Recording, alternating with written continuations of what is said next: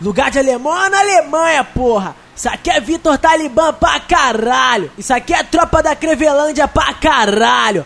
Peita!